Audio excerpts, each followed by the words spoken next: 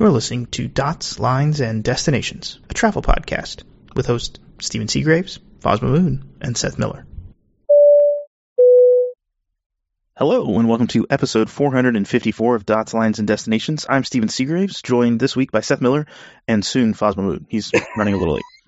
So. Can't wait for him to just randomly show up and incorporate into the show. Look, I guess I could have just left him out and just been like, I'm joined with Seth Miller, and then Foz shows up later. Hey, what are you doing here? Yeah, you weren't supposed to be. You got broke in. What's going on? All sorts of things. Yeah. All you prepped for winter yet? You have your larder stocked? Soup season has arrived. We made our first batch of chowder for the year, so that's exciting.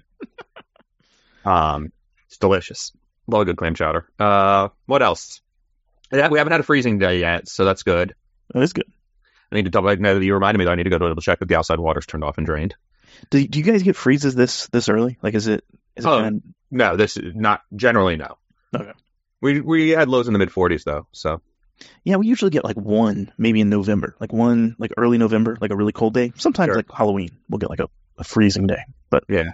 But I also, now that I should write some of this stuff down, or maybe I guess listen to the podcast later to rebuild my project list. I need to pressure wash a bunch of our window screens, and so I can't turn the water off yet. See, that's gonna stand in your way. Yeah. But yeah, no, we're getting towards winter. There's still outdoor sports activities going on. This being New England, we have a lot of rowing regattas. Yeah. So, and my wife rows, so I get to attend. What do they do it like on the rivers there? Is that common? Yeah. So Head of the Charles, which is the big one in Boston, is this coming weekend. Mm-hmm. There's one in Saratoga Springs the weekend after that. I think is the last one of the season. It's like that's the Halloween one. And apparently some people row dressed up for Halloween, which seems a little silly. But also the outfits that they normally wear are a little silly, so I'm not sure it matters. So she's a competitive rower. Yeah. Wow, that's awesome. I mean, you've met my wife. There's a few things she's not that competitive about that she does. This is true. She's usually good at what she does. So, no, she's a smart competitor. She's not. If she decides she's not going to be good at it, she stops doing it. Oh man. So we got a bunch of stuff going on. Listen to this show. Yes, there is a bunch of stuff going on. We should get back on topic here. Mosaic. I get more benefits next year as a Mosaic with JetBlue. So this is for their highest tier. Mosaic's like the highest tier, right? Or what is it called? They redid things a year or two ago and added tiers to the Mosaic program in general. Just last year. And so it used to just be regular member or Mosaic. Now there's 4 tiers of Mosaic, and they have the fancy names Mosaic 1, 2, 3, and 4. Which I think we talked about at the time. Like, I'm happy that I think it's stupid naming, but also it's better than precious metals and stones that I can't remember what order they go in. The stones. I get confused by emerald and sapphire all the time. Well, I mean, it could have been colors, right? Because the color of a mosaic. Right, and colors of the tiles and whatever, like which color is good and bad. Anyway. So there's a couple different things that happen that are notable in the changes they announced, and these are mostly for next year. Everyone who, and also I should say, like, one of the weird or interesting things they did, it's not weird, it's actually vaguely normal, or at least some semi-common in the industry, is you pick and choose your benefits rather than everybody getting all of them. Yep. And so there's a mix of everybody gets and then the perks you pick, they call it. And so for the everybody gets, Avis preferred status, which I guess there's still some people in the world that don't have. I don't know. I've had it for far too long to know if there's people that don't. But I mean, you literally used to be able to get it for signing up for Avis with a New York City address. They just gave it to everybody in New York City in like the early aughts. But putting that aside, so that's a nice one. On the perks, one of the other benefits that everyone gets at the top tiers, Mosaic 3 and Mosaic 4, which is about $150,000 and $250,000 worth of, or not dollars worth, sorry, $150,000 and $250,000 points, or tier points, which is the equivalent of $15,000 and $25,000 airfare, or 10x that in credit card spend. Okay. And you can mix and match, so that actually makes it easier to qualify, which I like. But anyway, if you're in Mosaic 3, you get 4 Mint upgrade certificates, which is their premium business class product. And then if you're at Mosaic 4, you get 2 additional. They're basically system-wides.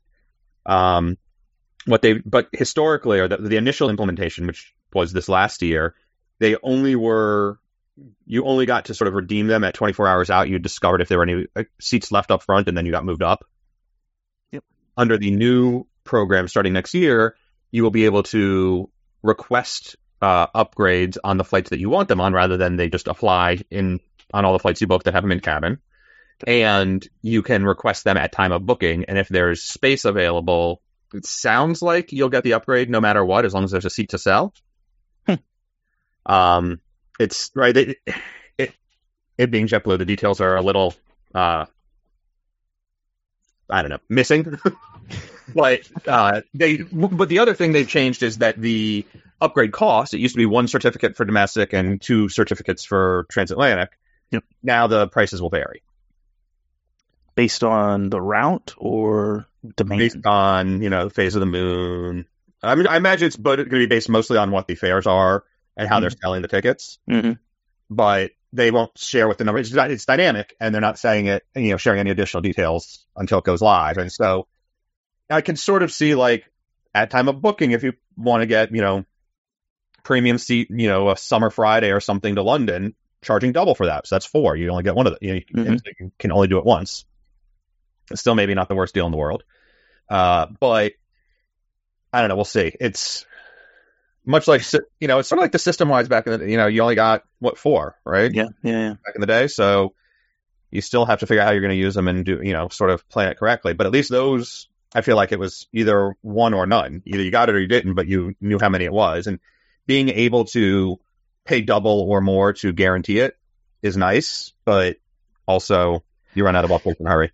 Yeah, but I think we talked about it on another, probably a long time ago, but United has the plus points now. And for a while there, they advertised, you can pay more, basically, and jump the line. I've never seen that. I've never actually seen it. And I was trying. I was desperately I'll upgrade people and I'll pay double or whatever because I got these plus points. So I never understood what they were actually doing. So it'll be interesting to see if JetBlue actually pulls this off. Yeah. So the implementation, right, is everything there. And they're promising that you can do it all online, which is a big deal for JetBlue because a lot of their Mosaic benefits historically, I think I told you, when they first launched Mosaic 5 or 6 years ago, they added sort of last minute the ability to upgrade to even more space, their Economy Plus extra legroom product for Mosaics. It wasn't going to be part of the original plan. And they're like, you get 3 of those per member. Just call in and we'll upgrade you. Yeah. And they tracked it using a Google Docs spreadsheet. Oh, God. And if you asked at the airport, they'd upgrade you. And it was an unofficial benefit at the airport for a long time. Then it became an official benefit. Then it sort of went away again. And now it's back again. But we guess those people. The airport you could ask because they couldn't update the spreadsheet. That's what I was going to say. Yeah.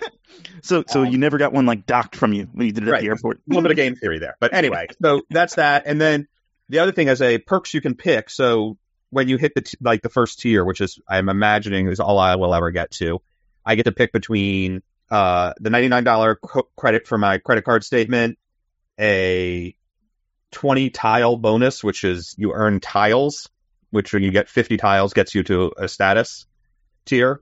Okay. And a tile comes from $100 of spend or $1,000 of credit card spend. It makes sense, but whatever. Yeah. So it's a nice 40% of the way to your next tier, but if you're not going to get there, why would you do it? Etc. One of the new for next year benefits that you can select is IHG Platinum status. Ooh. Which is legit. It's a real thing, better than a stick in the eye, certainly, if you're into hotel status. Yeah. I mean, yeah. So. Do you stay at a lot of IHGs? No. Right, but at the other end of it, and I look at what the cash value is of the other things, and so 15,000 points is pretty standard. It's about 200. It's about $225. So somewhere between 1.3 and 1.5 cents each, depending on how you redeem. So, and that's a theory. I still have way too many True Blue points I don't redeem. But would I pay $200 for IHG Platinum status? Maybe if I had a more standard travel schedule and knew I would stay at a decent number of IHGs over the course of a year. Yeah, maybe. I had to go refresh my memory what an IHG included.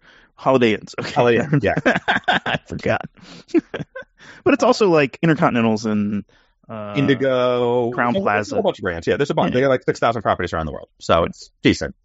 But anyway, those interesting updates. I think we have a weird collection of stories this week of airlines maybe doing vaguely nice things for their elites or making it easier. So like, I can imagine there's going to be a little bit, depending on how they price these upgrades, and if they like really screw people, there'll be some pushback there, or blowback. But overall, these seem like smart, good benefits that are win-win. Yeah. Well, and so the next airline doing nice things, Southwest, lowering the requirements for elite status. Go segment running, buddy. Oh man. For A-list and A-list preferred, which are their bottom two tiers, previously 25 segments or 50 segments, now will be 20 or 40. If you qualify on spend, those numbers don't change. Okay. And if you have the co-brand credit card, previously every $10,000 you spent on the card got you $1,500 or 1,500 points towards the spend requal. Now you get basically double that credit. $5,000 of spend gets you 1,500 points towards the tier. So depending on either way you earn, good opportunity to earn faster. Wow. I mean, it is good news. Yeah. Unlike Trueblue, you can't mix and match the two, which is annoying. But you can mix and match credit card spend and airfare spend, but not segments. Okay. So, A-list preferred will now get up to two free drinks on board. And they'll just print the coupon on your boarding pass, which is nice. Or I guess for digital boarding passes, there'll be an extra barcode attached. And that's on every flight, right? 176 miles and up. Okay. Yeah. Other than that, they just do regular water service. So, yeah, I mean, I could do with fewer drunk people on airplanes, but other than that, again, like, pretty generous changes. With Southwest, it makes me wonder a little bit how substantial a shift have they seen in their product or in their travel makeup, their customer base. Yep. Right? Like, on top of everything else with airfares going up, and they weren't an ultra low cost carrier that was always dependent on, where their competition is either a bus or staying home, which you get from like a Frontier or a Spirit who are saying, oh, people went to Europe and then didn't take a second trip because that first trip was too expensive this year. But if you start looking at some of the other types of traffic they pick up, Southwest had a huge intra-California, intra-Texas, and other sort of regional market business travel. Yep. And it's unclear how much of that has really come back. And so is this a way to try to grab the few of those that are still traveling and be like, hey, I know your business travel is down, but like you're getting close, come back and we'll give it to you. We'll give you status for 20% less just to keep you around. Yeah. It's a good question, especially for people who are using Southwest for like slightly longer flights. Maybe like Houston to, East Coast or Houston to Phoenix or something. Or in like some of the secondary point-to-point markets where maybe it's not direct competition now, but where if you start seeing an Avello or a Breeze kind of competing, maybe it's from an adjacent to the airport, but like close enough. Yeah. That's the type of market where Southwest used to be their bread and butter, sort of point-to-point where no one else was. Yep. And so if they're losing some of that, this type of thing makes these types of benefits, I think, really are pushing the value proposition there. So we'll see what happens. Their earnings call, I guess, is going to be next week, I think. So we'll see if they had similar terrible Q3 as some of the LCCs are expected, or ULCCs are expected to, and if they give any color on this. But, in the meantime, as a customer or as a passenger, this seems like mostly good things. Well, I mean, we talked a little bit about the ultra low-cost carriers and kind of results and how well they're doing with travel and kind of like the dip in travel I think we've seen. Do you think that's for that? Have you heard not for some of the big boys? Yeah, that's what I was going to say. Is like, have you seen? I mean, Southwest hasn't revealed anything preemptively. So, I mean, do you know of anything off the top of your head where Southwest might be doing better? I mean, they've got Hawaii where that helps them, I guess. I don't know. Hawaii's a weird market right now. Yeah. Right, with Maui, with the fires, and then just in general, it was a tough vacation market. So, lodging challenges, but. I think they were doing pretty well. The Hawaiians had some troubles, but no, I haven't heard any reason Southwest would necessarily go one way or the other. Delta put their numbers out last week, and they were very positive. So we'll see. We'll talk about that a little bit later in the bonus section. But there's some. I don't know that Southwest will say anything one way or another. It'll be interesting if any of the analysts press them on this issue, though. Like, what are you changing your, why the program? Why you, everybody else is saying we have too many elites, we got to raise our rates. Why do you need less? Yeah, that's good. Yeah, it's a fair question too. Yeah, I mean that's a question I would ask if I got in on the call. There's reason they don't let me in the calls. I was hoping Foz would be on before we talked about this next one, but he's not, so he misses out. So United Wilma. is what's that? Wilma. United is going to start implementing Windows exit row seats, and then a bunch of other stuff that they're going to do. So now it's boarding seats. Yeah, boarding seats. So I'm just confused by this a little bit. So we're going to go to 7 boarding groups. So it's going to use the pre-boarding system for, unaccompanied minors, people with disabilities, active duty military. I'm guessing global services in 1K stay. And then first and business class passengers will follow, which is a change as well, I think. I mean, they've always had group 1, but if they're going to call out first and business class, that's an interesting change. And then they're going to go window, exit row, non-rev passengers, and then middle and aisle seats. Well, I mean, there's also elites, just regular, and credit card holders in the middle there. Like it's the last 3 or 4 groups that change, really. Yep. And instead of straight back to front, they're going to do window, middle, aisle. And this is if ever there was a part of the air travel industry that has been studied over and over and over again, and people have promised over and over and over again benefits, and the studies never match the reality, I think it's boarding the aircraft. Yeah. And United has basically said things have slowed down it's taken us 2 minutes longer per plane to board now, and we think switching to Wilma will bring it back down. Ignoring most of the backup happens from people storing bags, and there's all sorts of reasons. I think very little of it is, oh, hey, you need to get up so I can climb over you. Yep. So, yeah, just it's bad. I don't think this will matter. Also, when you do the studies of these things, what's the fastest way to board the airplane? If everybody is there and everybody goes in order, the studies work. When one random guy sitting in a window seat in the back shows up late on an almost misconnect, there goes your very fancy study. I mean, I think it in a perfect, this is like physics, right? In a vacuum, right? This system works perfectly. Friction in a vacuum. Yeah, exactly. You got to survive the vacuum first, and then you can board the plane. But I just don't think in reality this really works. Maybe if they boarded everybody like this, they didn't have any pre-boarding groups, but then they need the police bags, which they don't do anyway. I see people board. I've seen more people board with 4 bags for themselves than any, and then they put them all in the overhead. And it's okay, well, there went 3 other people's ability to put a bag in the overhead. Yeah. And that causes all the problems. I'm convinced bags are the number one cause. Yes, absolutely. But the airlines sort of have rules to address it, and we've been told over and over again, basic economy was to address that. United's version of basic economy with no bag, included the same thing, no bags, no carry-on, big carry-ons, because they wanted to limit those and try to get them into the belly as quickly as they can before boarding. There's the overcorrect where there's gate agents are oh, group 3, everybody checks your bag from here, and you're but there's half-empty bins everywhere, and it's also bad. I mean, I've gotten to the point where if you have a carry-on, I want to tell people this. If you have a carry-on and you don't really want to carry it on, you're just I'm just carrying this on because I don't want to pay $25 to check it or whatever it is now. Just wait at the gate and be oh, they're going to make a call probably before boarding even starts. Hey, it looks like we got a full flight. If you want to check your bag, just go and check it for free. It's stupid. It's just stupid. Yeah. I can tell you, man, my last couple trips, I've actually checked my bag because that's a different topic. I don't want to be on the nonstop. It's one thing if I'm connecting these days. Yeah.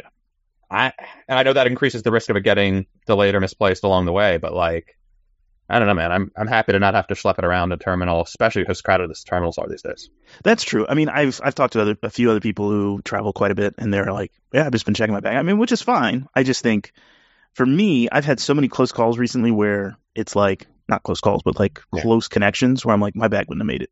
Yeah, and I've had bags miss. I had that happen a year ago coming back to New York. There's some times where I look at them like absolutely not, and I just deal with it. But I also like schedule myself late this past couple like my big trip to LA and Lisbon.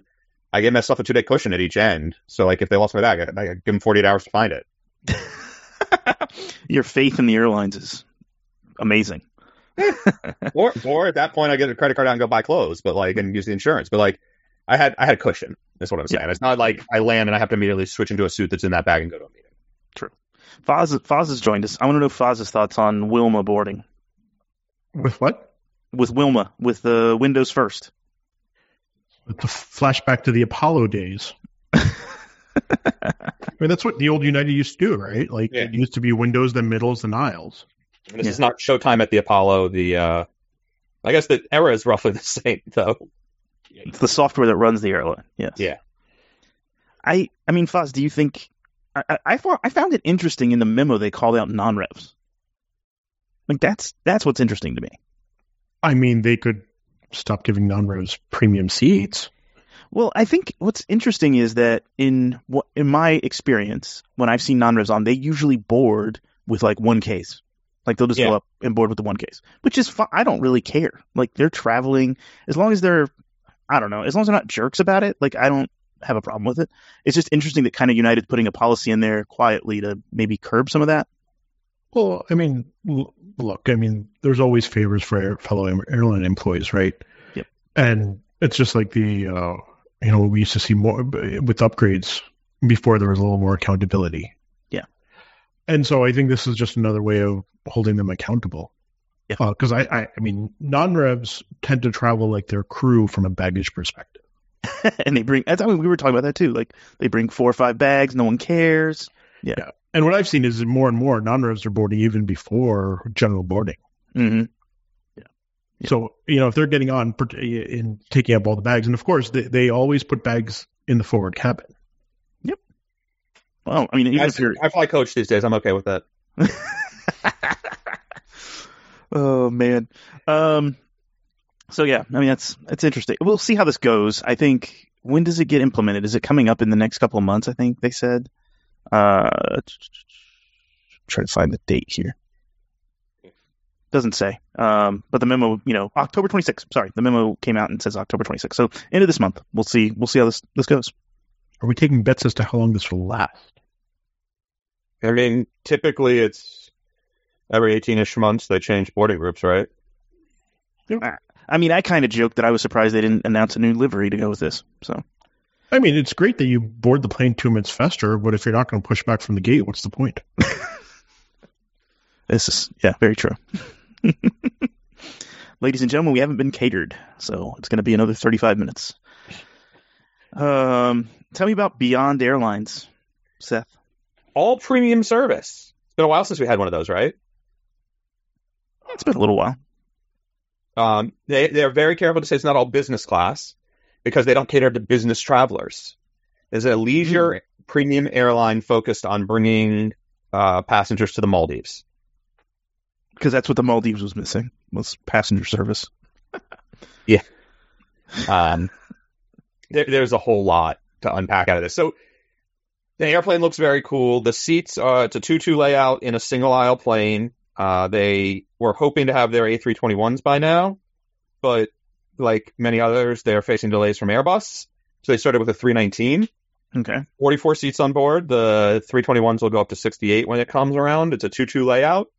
It's designed with very low monuments, no doors. They want it to be an open feel because they assume that you are traveling with a significant other and or family and want you to all be able to interact together. Okay. Rather than having privacy on board. The in-flight entertainment is iPads that sit in, there's a little stand built into the seat.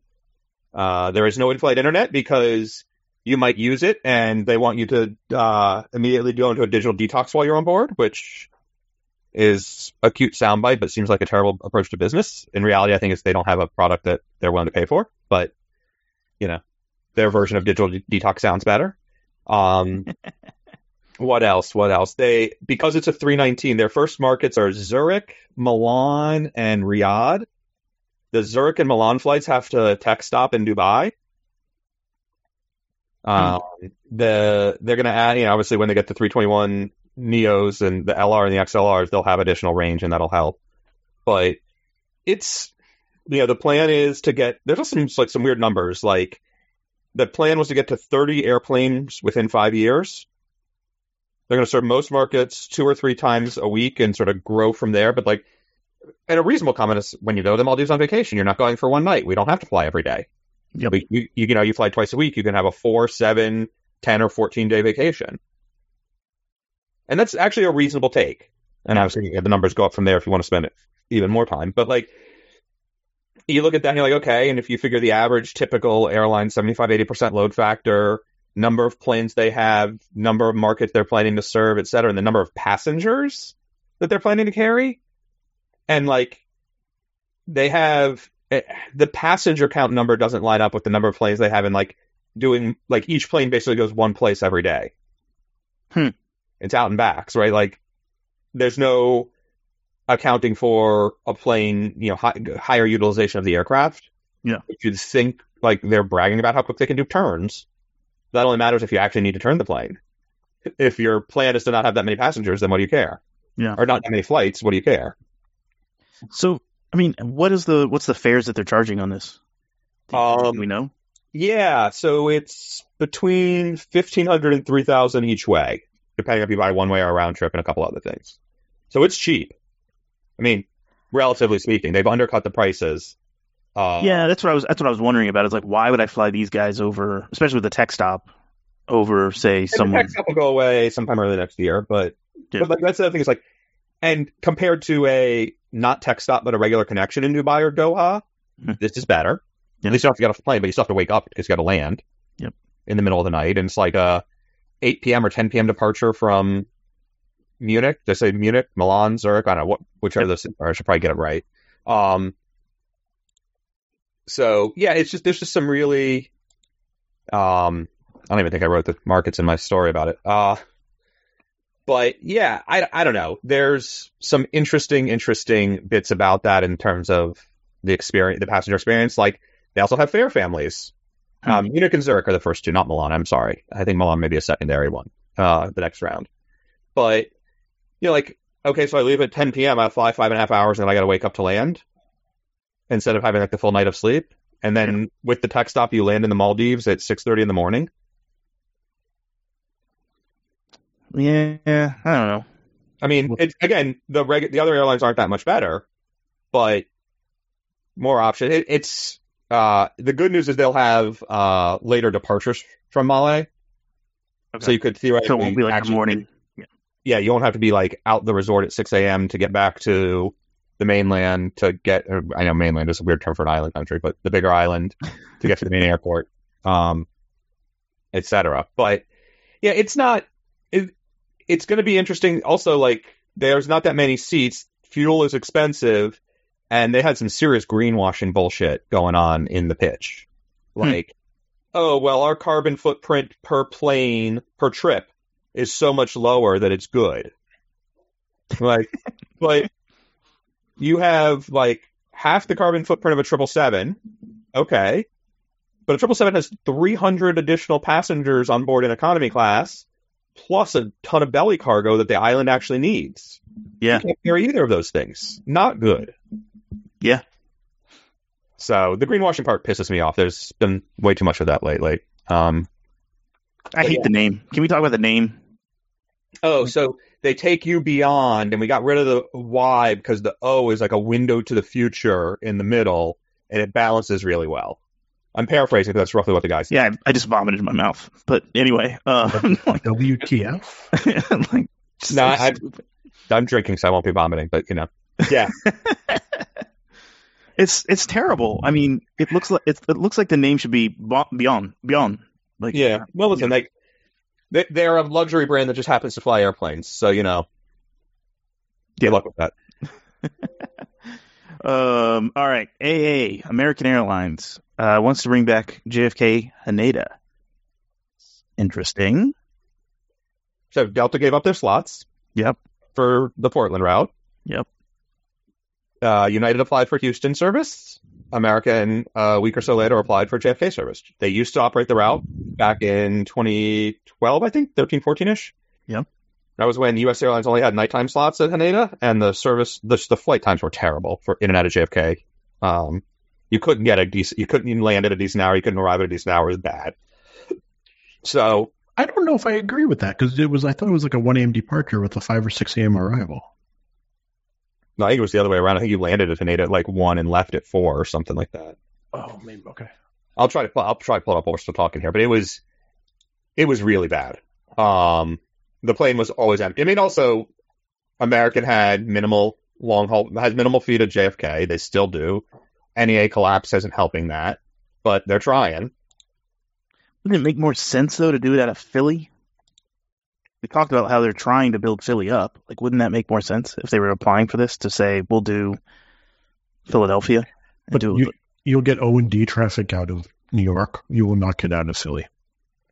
But I would argue that's irrelevant because JAL flies twice a day, JFK, and you can put everybody out on that. I don't know.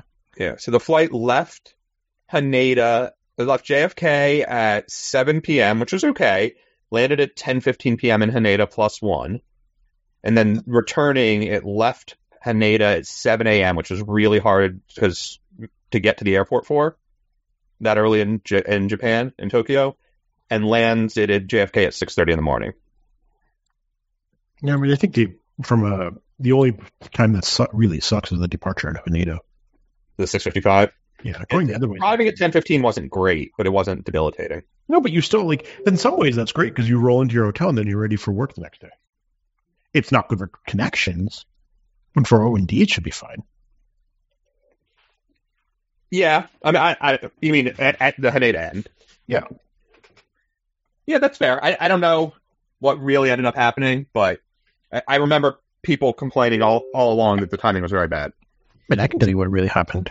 So, AA can't sell what really happened? AA can't sell seats to Asia. There's also that. There, that was. I don't know if you guys remember. That was a big part of their rebranding. Yeah, they're like, you're not flying to Asia. Well, no, getting rid of the eagle with the talon claws exposed was considered bad in Asia. Yeah, that logo. So anyway, for how long did they have that though? They're like, we just figured that out. Anyway, or they used that as the green one. To be fair, Asia's new for them. That's true, and now gone for the most part. Yeah, exactly. Yeah, but they're trying to bring it back. United wants the slots. Delta has made clear it's not going to apply to reuse those its slots that it gave up. So the interesting / fun part about this is now the DOT has to have a selection process and actually go through the whole application thing and make them all prove what's useful, yada yada yada, and then pick one, which delays everything. Yeah. So they're going to fly. Delta's going to have, is it Minneapolis? It'll be Atlanta, Detroit, Honolulu, and Seattle, I think, to Haneda. And LA. Oh, yeah, and LA. So I'm a little surprised they don't have Minneapolis. I know they didn't want to apply for that. I know that they serve a lot of that traffic through Detroit, but then what about JFK? Like, why not apply for JFK for Delta? That's a fair question. I think that it comes down to they recognize that they're just giving up the slot. I mean, I guess they could have applied to move it, but I think that as they're trying to, the competition there, we've got double daily from ANA and from JAL already. Yeah. Right? Like, what are you really going for? And you have United from Newark. And they might also have a problem with planes. Oh, like having enough? Yeah. Yeah, I mean, if I remember correct, I'm pulling it up here. So between JAL, ANA, and United, there's 6 daily flights, New York City to Tokyo. 5 of them are to Haneda, and United has an extra Newark to Narita as well. But would American be better off doing Seattle Haneda? I think they should apply for Portland Haneda.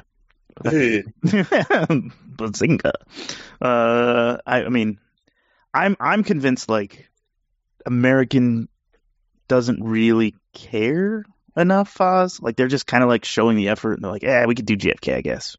And they, with the JV with JAL, maybe there's access to a third time of day slot, but again, you typically fly that morning or evening, not midday because of arrival times and whatever. Maybe there's extra demand that they think they can pick up. Maybe they'll pick one up and JAL will move one somewhere else. And maybe it truly, because right, like United, if it gets its slot at Houston, it's just going to move the Tokyo flight from Narita to Haneda. It's not going to add capacity into Japan. You actually raise an interesting point, right? There's been a lot of rumors that JAL is going to start Miami service, so I wonder if AA is entering the market so that JAL can move their Haneda flight to Miami. But they wouldn't need the DOT's approval for that, would they? AA would need it because JAL doesn't need DOT approval, but AA does, and if they want to keep double daily in the New York area for their JV, that's a good point. That's how you do it. Yeah, that's just good. And because of the way this particular axis is set up, you can't just shift one of the random routes to the U.S. side. You have to get approval. Yeah, that makes sense. Also, if that Miami route actually happens, I know they've been wanting it forever. That's a really interesting option. Is that a big market? It's a South and Central American. Yeah. Okay. It's not about the O&D. There's huge Brazil traffic to Japan. Interesting. Yeah, right. That's why, there's been into Korea, I think, right? Like there've been. Yeah, and if we go back in the time machine, right, for a while, AA flew LA Sao Paulo. Yeah. And then so they could just feed traffic through there. Exactly. And Korean did as well, I think. Mm-hmm. Yeah, but did Korean have fifth freedom rates on that? I think they did. Okay. JAL, I think, did at 1.2. Yeah, there's been some really interesting routes out of South America via the west coast to Asia. So doing it via Miami is only a little out of the way because of the weird shape. I mean, I think the best is I'm looking at schedules here, like Ethiopian. They fly Sao Paulo to Addis, and then Addis to Seoul, and then they have a fifth freedom flight from Seoul to Tokyo. Ethiopia has a bunch of fifth freedoms. They do, I think they have the Bangkok, Singapore too. Yeah, they do Bangkok, Singapore. They do Hong Kong to somewhere else. So yeah, good fifth freedom if you ever want to get on board. Manila, Bangkok, Manila was one also. Oh yeah. Let's talk about ITA Airways. They're not done yet.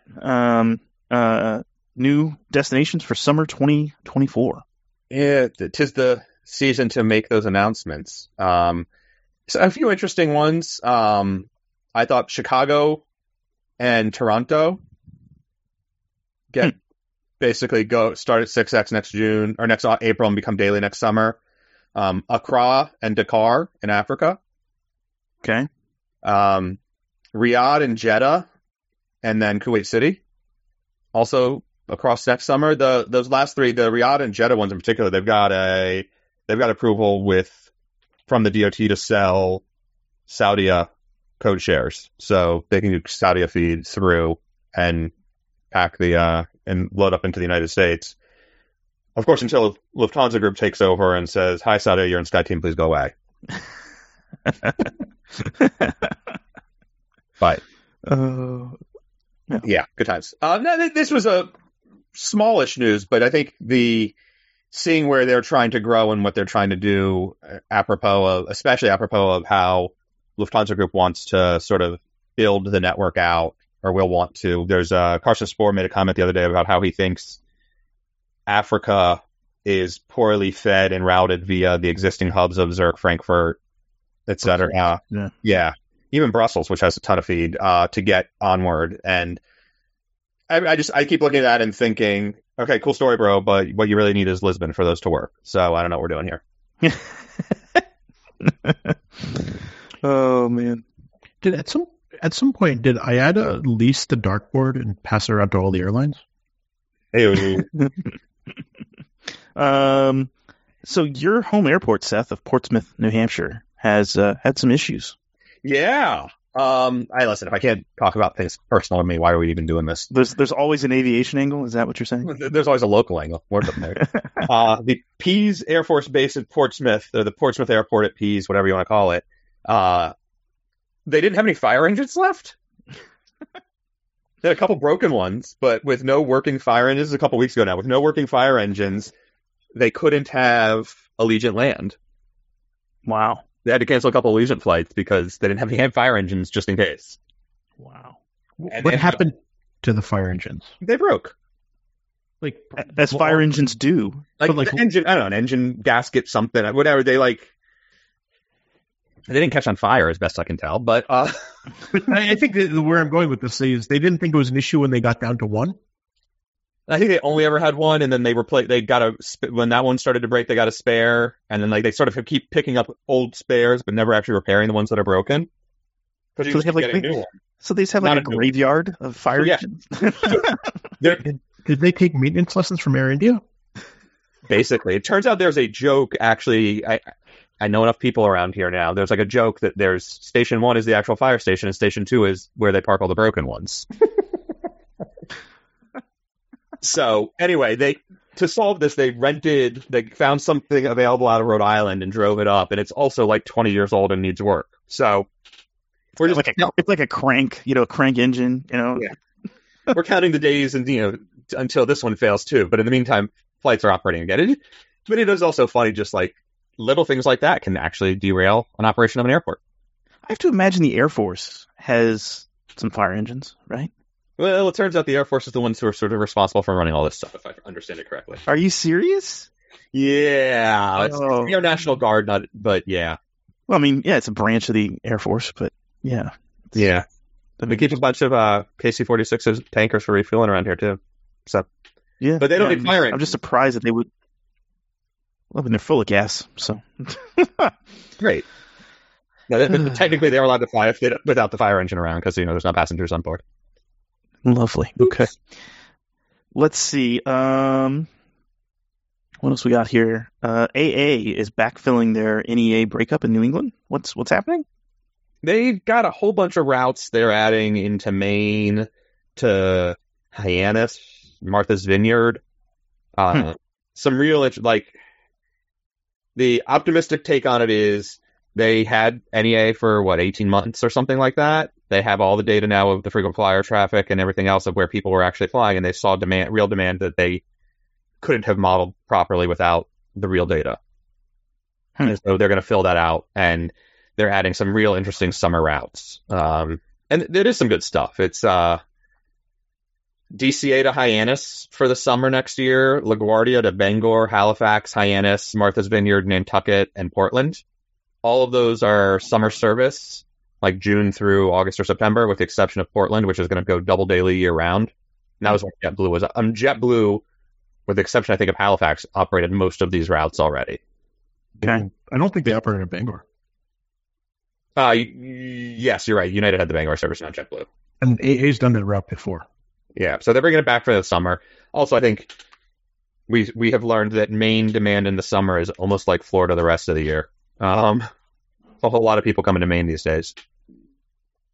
But anyway, it's some real, interesting routes. Definitely looks a lot like, hey, JetBlue's not flying. And it's all U-175s. So all regional, they're putting a bunch of regional jets back into markets where they tried to pull them out before. So definitely unwinding some of the NEA stuff and backfilling it.